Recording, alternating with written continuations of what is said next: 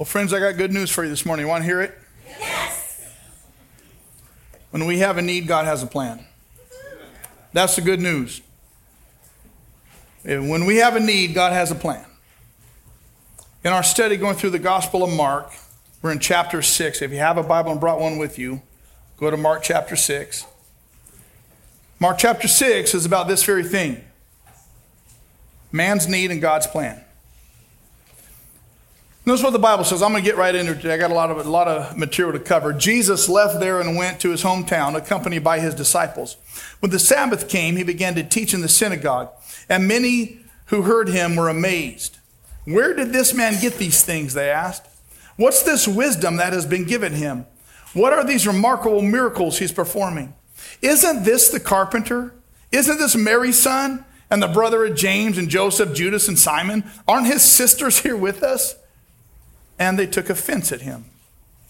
Jesus said to them, a prophet is not without honor except in his own town, among his relatives, and in his own home. Have you ever heard the phrase familiarity breeds contempt? You ever heard that?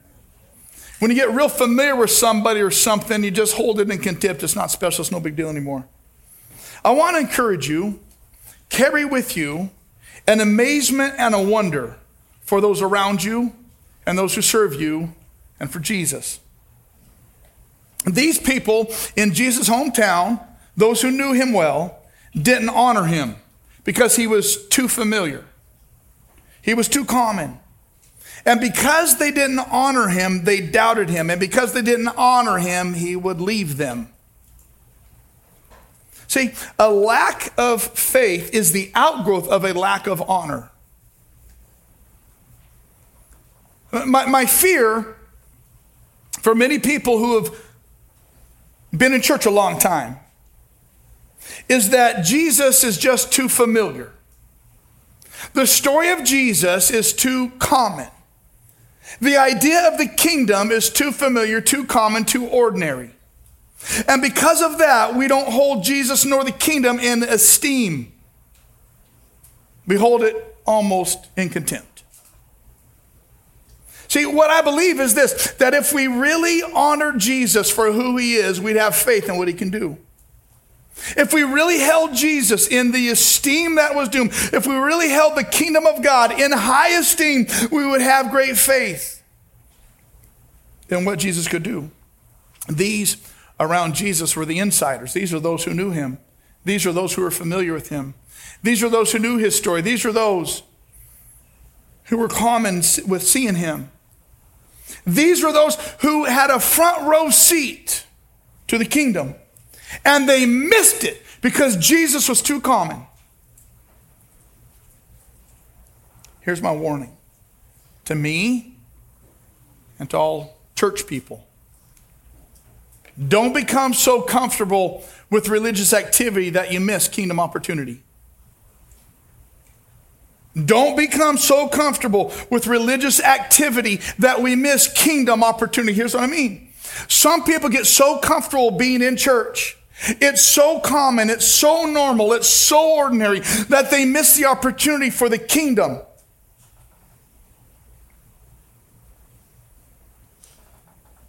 You know, the 4th of July, great time to celebrate the independence of our country and our freedoms.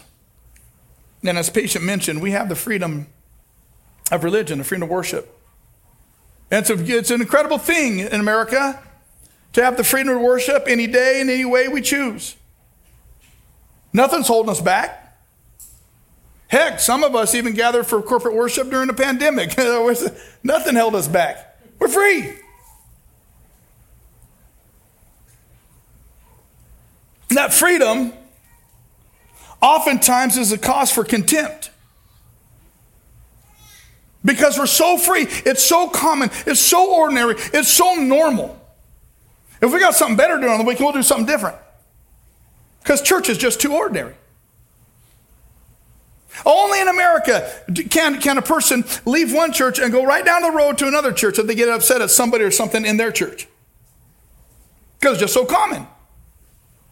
And that familiarity oftentimes breeds contempt for the esteem of Christ and his kingdom. You understand?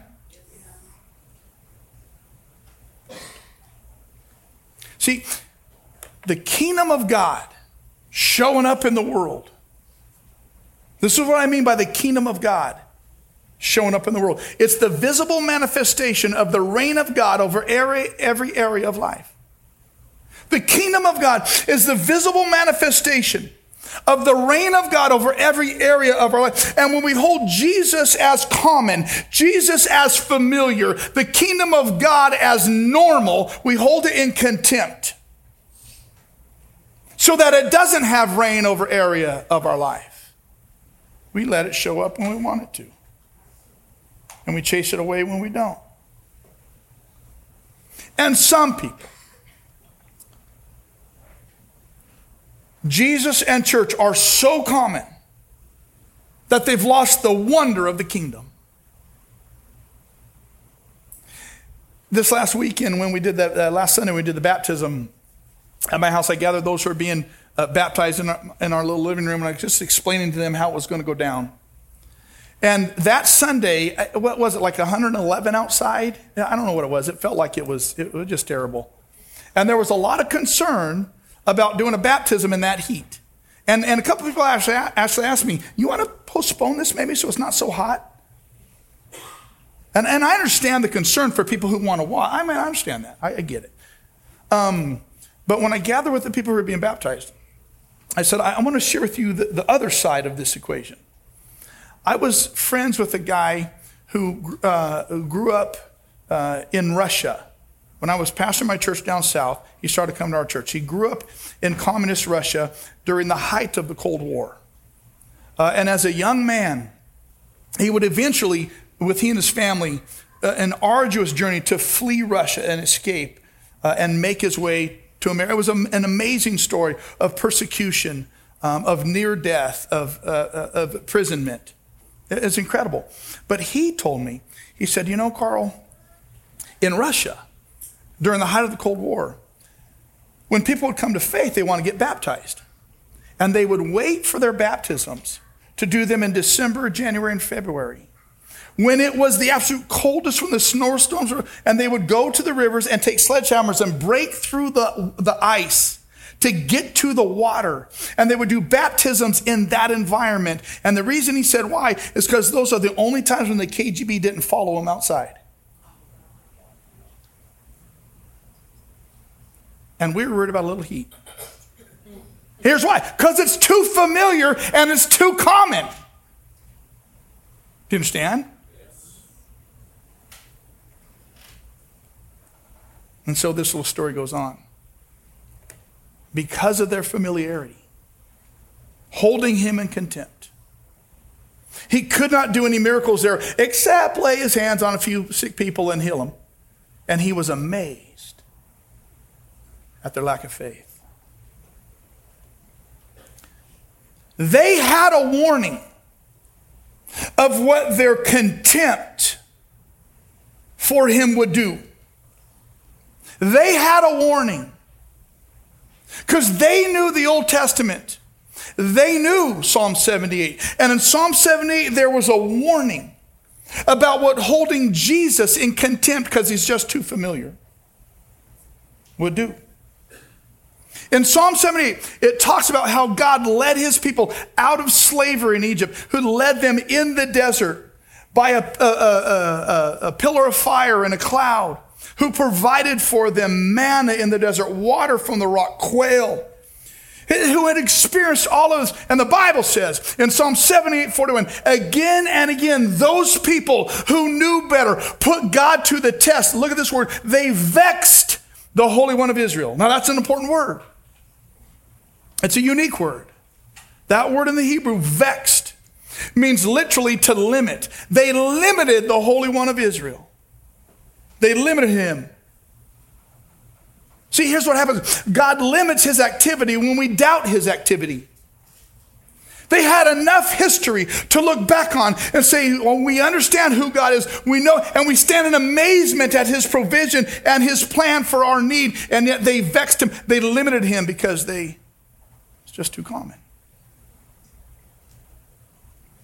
Unbelief will always limit what the Lord will do.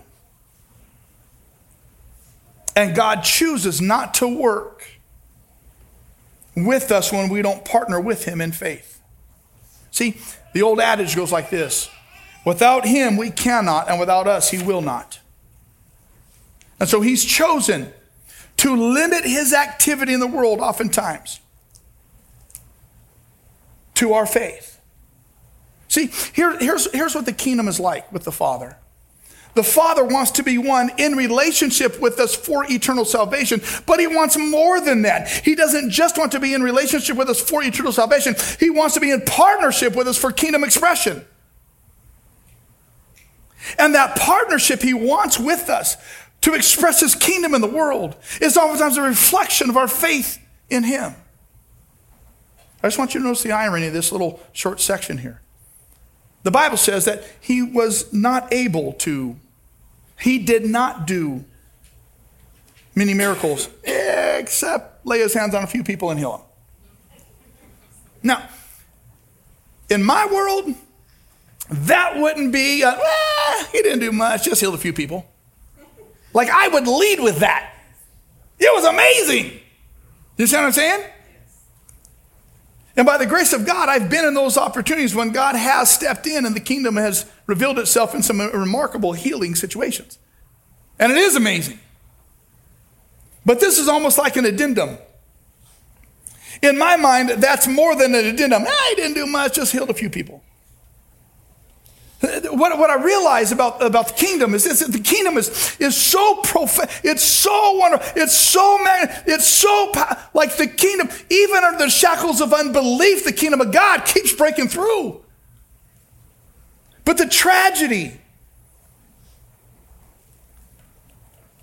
we could have experienced so much more of it had they not held him in contempt. He was too common.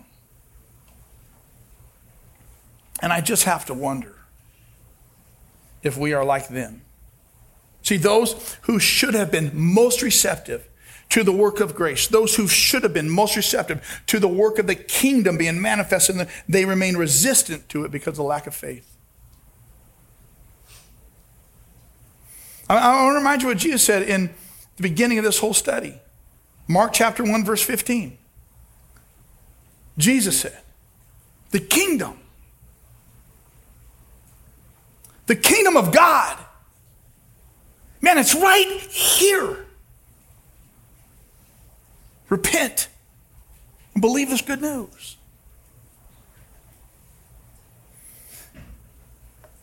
If you've been bored by Jesus, if you've been bored with the news of the kingdom, you've been bored with his word, you're too familiar.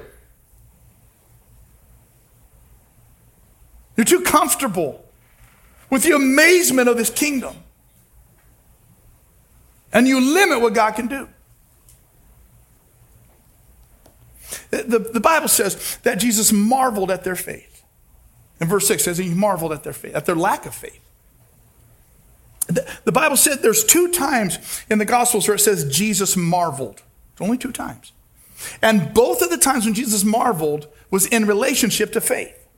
Here's the first time where it says Jesus marveled at their unbelief, of those who should have believed. The other time that Jesus marveled is in Luke 7, and he marveled at the faith of one who shouldn't have believed. I want you to notice this, that the kingdom of God will find expression when faith is exercised. And so the fact is this, my friends, please understand, that Jesus will marvel at your faith. He will.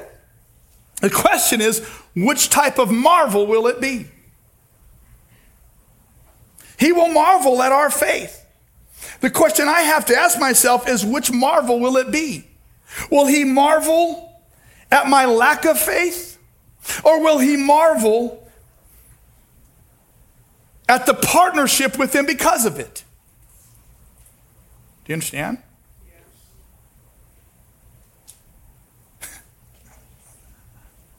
I don't know, man. This is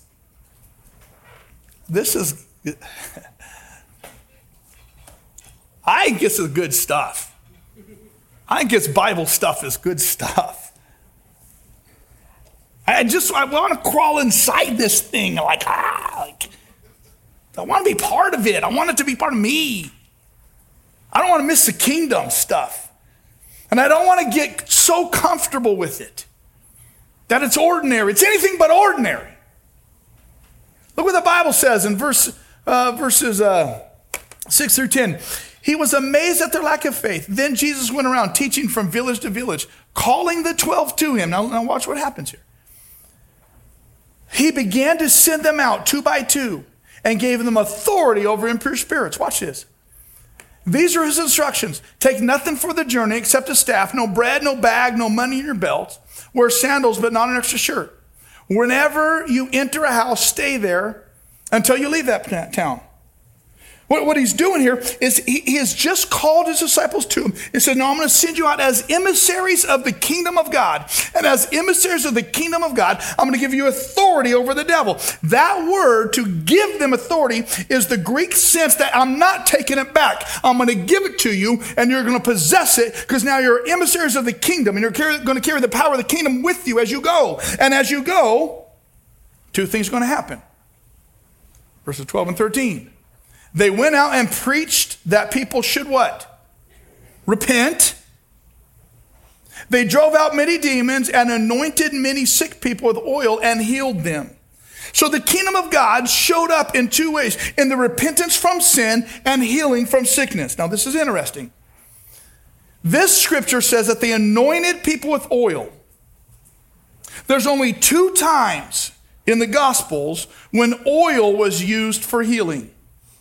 Now, we here in this Mark 6, and this is the only place in the Gospels that it was done, anointing with oil was done according to what the Bible says later in James chapter 5. Now, James was the half-brother of Jesus who didn't believe in Jesus when Jesus was alive, but after the death, burial, and resurrection, then came to believe in his half-brother as the Messiah. In response to that, James starts writing about what it means to follow this Messiah.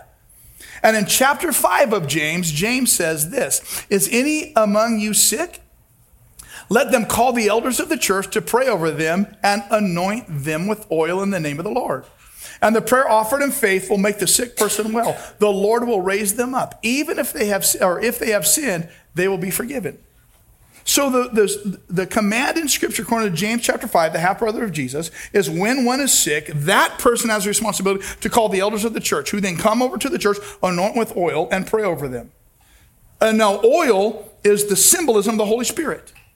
And so what's happening here by the anointing with oil is the indication that I am right with God, and I've invited the Holy Spirit to be in and a part of my life, and the forgiveness of sin. This is the command, but in Mark 6 is the only place that we see that it was done that way. The second place oil is used for healing is in Luke chapter 10. And in Luke chapter 10 is the story of the Good Samaritan. And in that case, oil was used not spiritually, but medicinally. Jesus says that the man who was beat up, the Good Samaritan came along and anointed his sores and cuts with oil for its healing. And so we have to understand that oil is used in Scripture spiritually and medicinally. Here's what I know.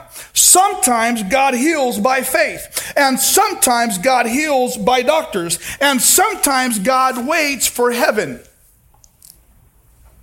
Please understand, medicine does not heal anybody. Please understand, faith does not heal anybody. Please understand, God heals. His name is Jehovah Rapha. Oil is used spiritually in the Bible and medicinally in the Bible, but ultimately the source of all healing is God and God alone. And so if you are sick, avail yourself to both prayer and doctors. Don't ever only see doctors, and don't ever only pray.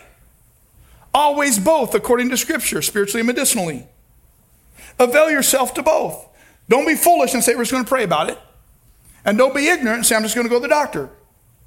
Way back in the Old Testament, 2 Chronicles 16, the King Asa was sick. And the Bible says he had a terrible disease in his feet. I don't like athlete's foot, but it was really bad. And the Bible says this about King Asa. He went to the doctors but didn't consult the Lord, and he died. Implication being, you only go to the doctor and don't consult God, it probably won't go well. Implication being, had I consulted God and the doctor, maybe things would have turned around. Do you understand? The kingdom of God. The power of the kingdom. God steps in.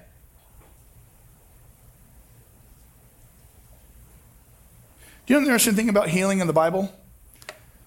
Everybody who was healed in the Bible eventually died. Do you understand? So, I don't know what to make of it other than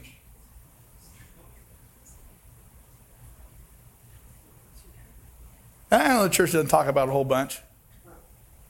But did you realize that even in the midst of every healing, eventually, you're going to have to stand before God and give an account? Do you understand? Yes.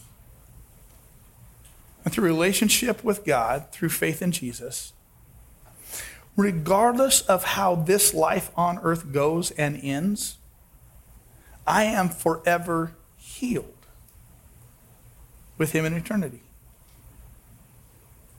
So that's why I say, medicine doesn't heal and faith doesn't heal, God does. And ultimately one day, in the kingdom, all healed. Does it make sense? You follow me? Look at what this Bible, look at what Jesus says. These were his instructions. Take nothing for the journey except a staff. Don't take any bread, no bag, no money in your belt. How do you put money in your belt? It's like a fanny pack. So he says, don't ever wear a fanny pack.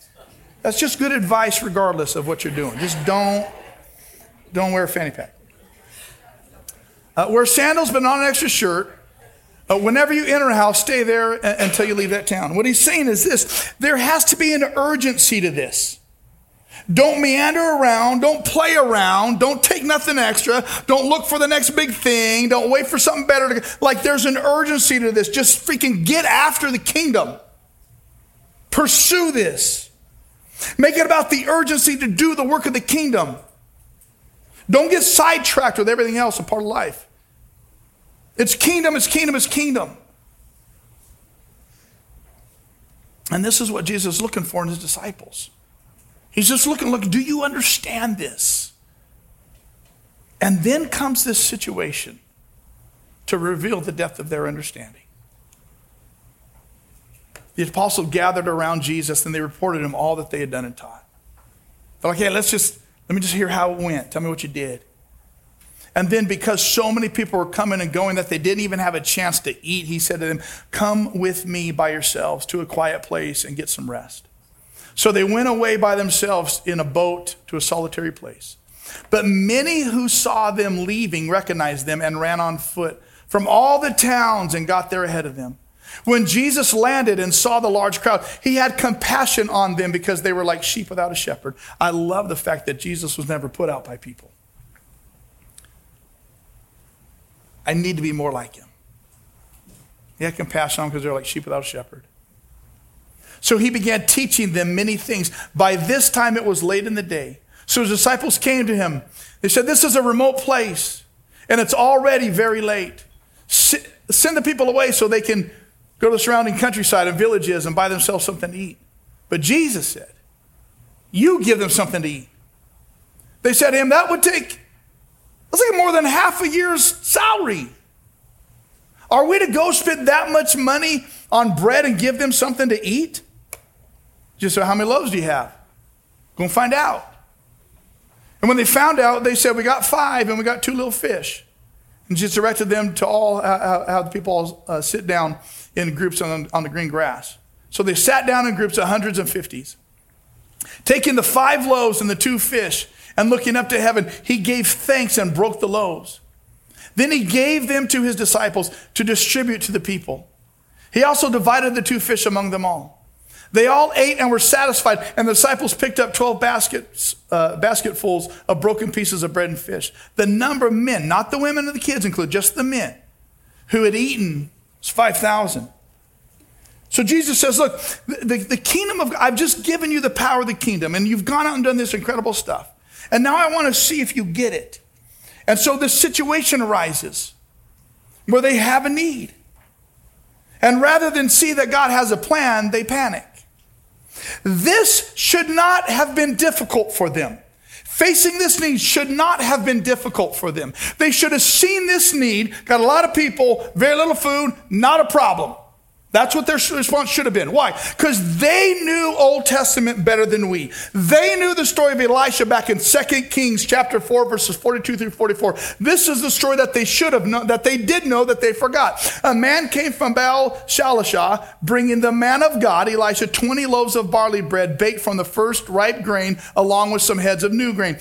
Give it to the people to eat, Elisha said. The man who brought the loaves said, how can I set this before 100 men? We don't have enough to feed them. I put this before 100 men, they're going to be very upset. But Elisha answered, give it to the people to eat, for this is what the Lord said, they will eat and have some left over. Then he set it before them, and they ate and had some left over according to the word of the Lord. The disciples knew this story, and they forgot. Why? Because Jesus was too common, and he was too ordinary. They forgot what God had done, so they had no faith in what he could do. All they saw was their need. They didn't see God's plan. This should not have been an issue for them. Here's the problem. You and I have seen time and time and time again, when we have had a need, God has had a plan. When we have had scarcity, God has had provision. So much so that when we come up against the need this time, it should not be a surprise that God already has a plan. God's kingdom had been breaking through for a long time. Those who should have known it forgot it. Those who should have seen it should have seen the setup. Back in Elisha's day, the need in the battle was the Lord's to fight. In the disciples' day, the need in the battle was the Lord's to fight. In yours and my day, the need and the battle is God's to fight. But here's the problem. We get so focused on the need that we miss the moment. The moment of the kingdom. Our problem is that our current crisis creates spiritual amnesia. And we forget what God has done.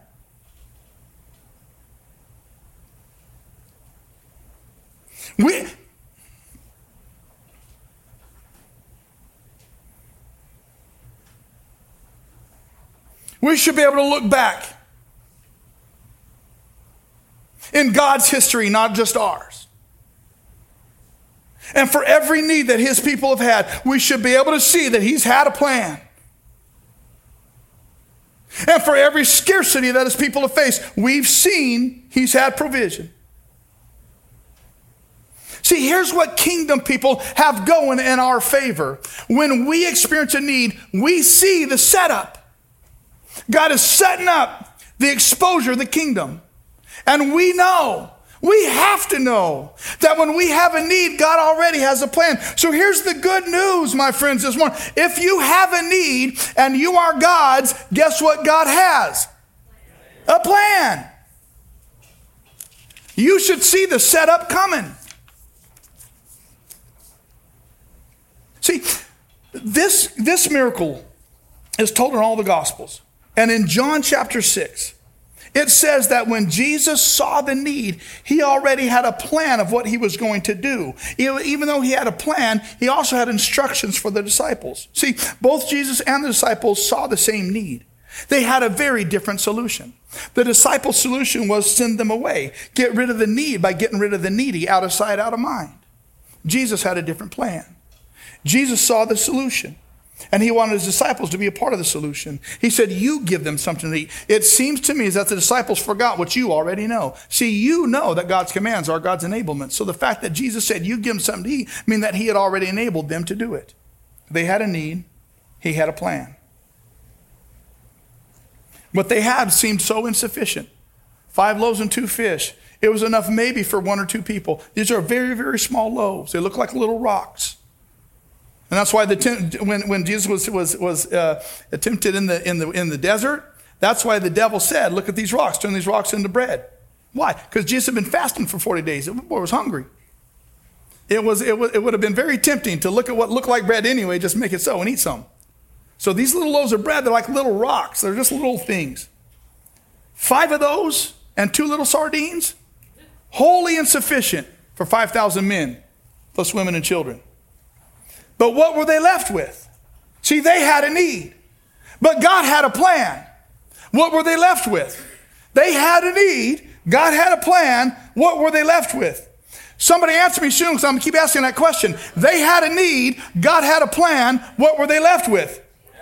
12 basketfuls left over. Why 12? Because there were 12 disciples who doubted it could happen. And so Jesus said, I know you got a need. I got a plan. Here's your parting gift to remind you that my plan is greater than your need.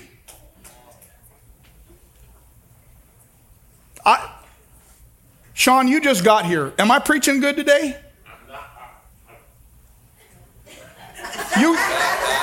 Sean, you got one answer to this. Thank you, Sean. Thank you. I appreciate that. Here's what I know. Obedience always leads to abundance. Obedience always leads to abundance. Imagine if we had just done what Jesus said to do, how much abundance we could have experienced. Whatever the it is, had you done it God's way, imagine the abundance that you could, because obedience always leads to abundance one way or the other. See, the miracle happened when they took what they had and placed it in Jesus' hands. And our miracle happens the same way. When we take the little bit we have and place it in Jesus' hands. Our resources, our needs, our marriage, our relationships, our families, our sickness, our habits, our addictions, our faith, the little it is, we put it in God. I mean, you look at this abundance that God gave them. Why couldn't God just give them the lunch for the day? Why 12 baskets left over? Well, many reasons. One of them, I think, is this. Would it have been wrong for God just to meet their basic need? No, not at all. Still would have shown his provision. But here's the deal. Whenever Jesus invites people over for dinner whom he loves, there's always going to be more than enough. I was talking to one of my church planners in Cuba, and they're just going through it. But he emailed me and said, Pastor, I just want to tell you and Flipside, thank you. Because you've given us so much. And all the people in Trinidad around us ask us, why has God given you so much abundance? And he said, I struggled answering that question until I realized that God's abundance should not surprise me, because God doesn't know how to give small. You understand? God doesn't know how to give small. There had to be 12 basketfuls left over because God doesn't know how to give small. And if a pastor in Cuba who's going through hell like that can talk about and be amazed at God's abundance, how much more us on this Independence Day?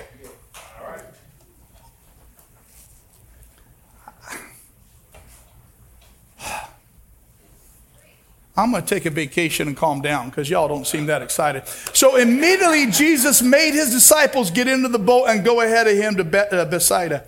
Well, he dismissed the crowd. After leaving them, he went up on a mountainside to pray. Here's what I know. Jesus had a long day. And it's a hard day.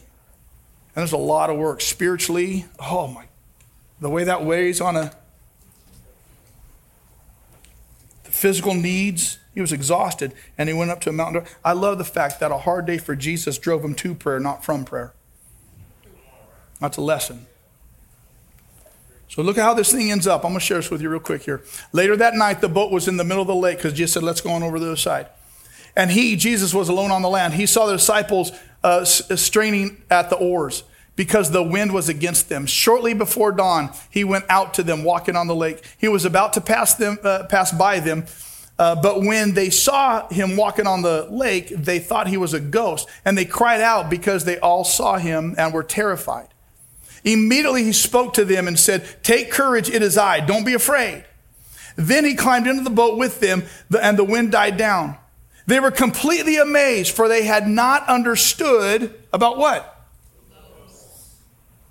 They're on the water, the waves, and they were terrified and amazed because they didn't understand about the bread. Does that make sense to you? Like, where's the correlation? Because their hearts were hardened. Let me just unpack this real quick here. Jesus sends them into the boat at the darkest part of the night. And Jesus knows that the strong winds are, he knows that the opposition is coming. He knows that the difficulty is coming. And this is oftentimes what Jesus does in our lives. He blesses, it's great, and then he allows trying times and testing times and difficult times. Why? Why? One reason is this, and I'm going to suggest this to you, because if all he did was bless, we'd be spoiled, entitled, adolescent millennials. Think we deserve a trophy for showing up to church.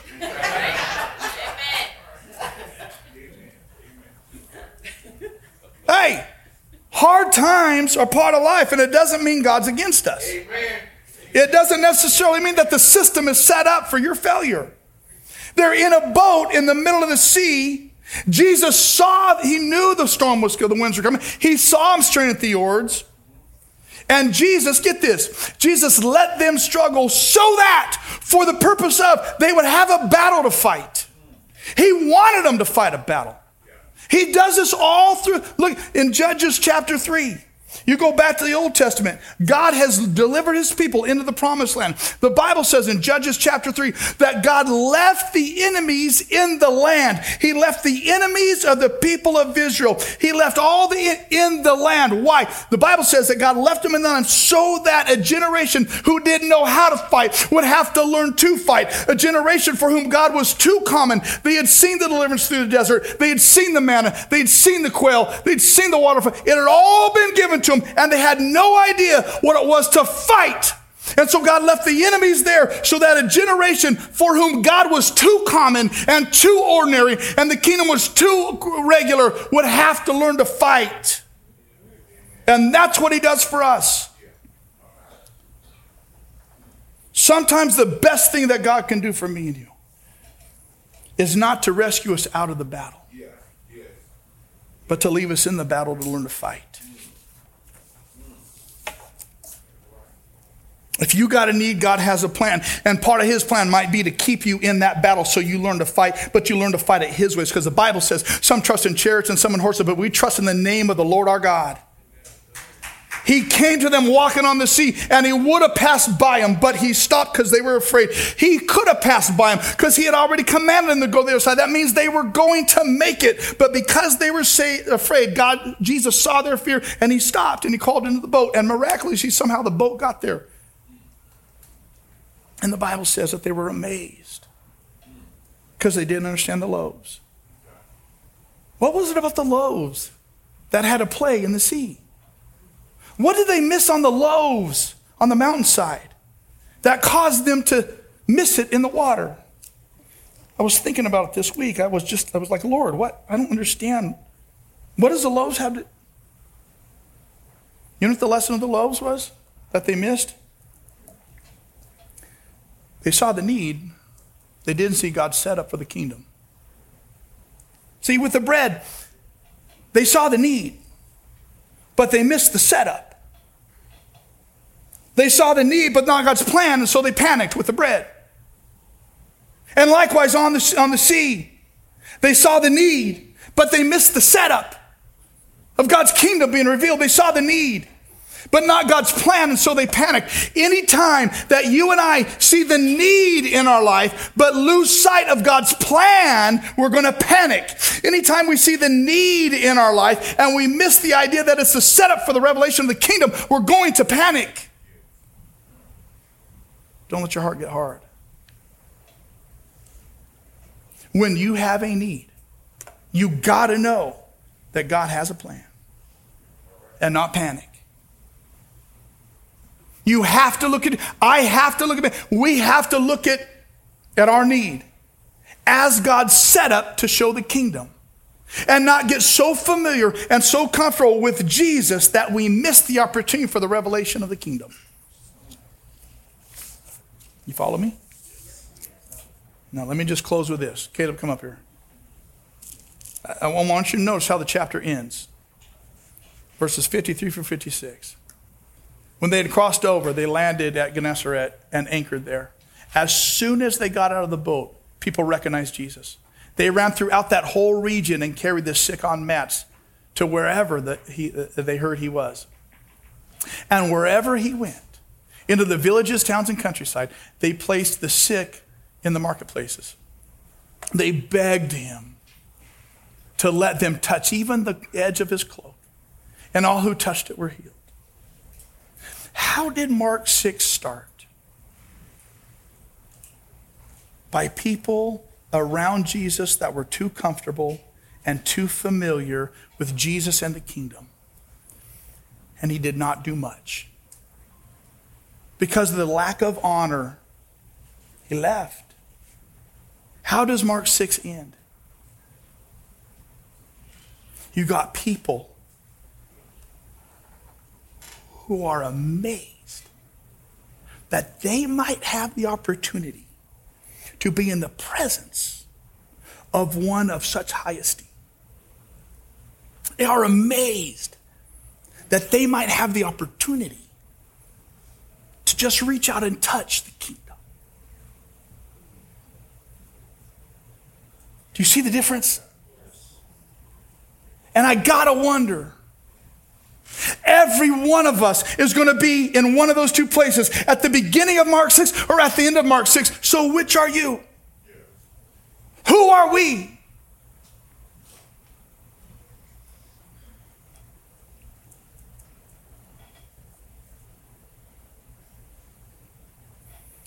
Normally, 5 loaves and 2 fish is not enough to feed 5,000. Normally, man doesn't walk on water. Normally, people are not healed instantly. But none of this is normal. It's the kingdom of God. It's not normal, but it is kingdom. And this is why Jesus taught us to pray, God, your kingdom come. It ought never be normal. It ought never be ordinary. We ought never get bored with it. It's the kingdom of God. Yes, yes. Do you understand? Yes.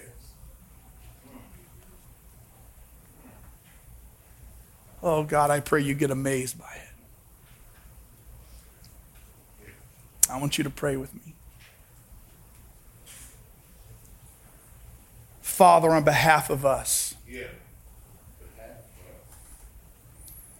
we have needs.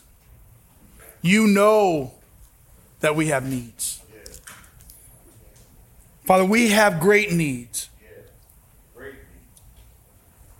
Father, we come this morning carrying the needs in our lives and sometimes carrying the needs in the lives of those we love. And sometimes others people's needs on our hearts are heavier than our needs for ourselves. We have needs. Father, in this place right now, some people are carrying heavy emotional needs that they cannot break free from. It has overwhelmed them, it has overpowered them, and they cannot seem to find resolution. Some people in this place have great physical need that has taken over their bodies, and by which they have not ever found relief nor healing. Some of us have such incredible relational needs that stuff is falling apart around us in our marriages and our families, with our children and those we love. The needs are great, God. You know that. That's not a surprise to you. God, we come to you this morning because we have need. And I ask in the strong name of Jesus, and I stand in the gap for those of us with needs, that you would remind us that when we have a need, you have a plan. And you've invited us into your kingdom. And so we come in faith, believing in your capability to, in this world and certainly in the next, that your kingdom would come and your will would be done. The battles we fight are yours to fight. Let us not rely on our strength, our ability, our wisdom, our smarts, our provision. Let us only rely on the name of the Lord our God. Our battles are yours. Fight them, God. In your name we trust. Your kingdom come.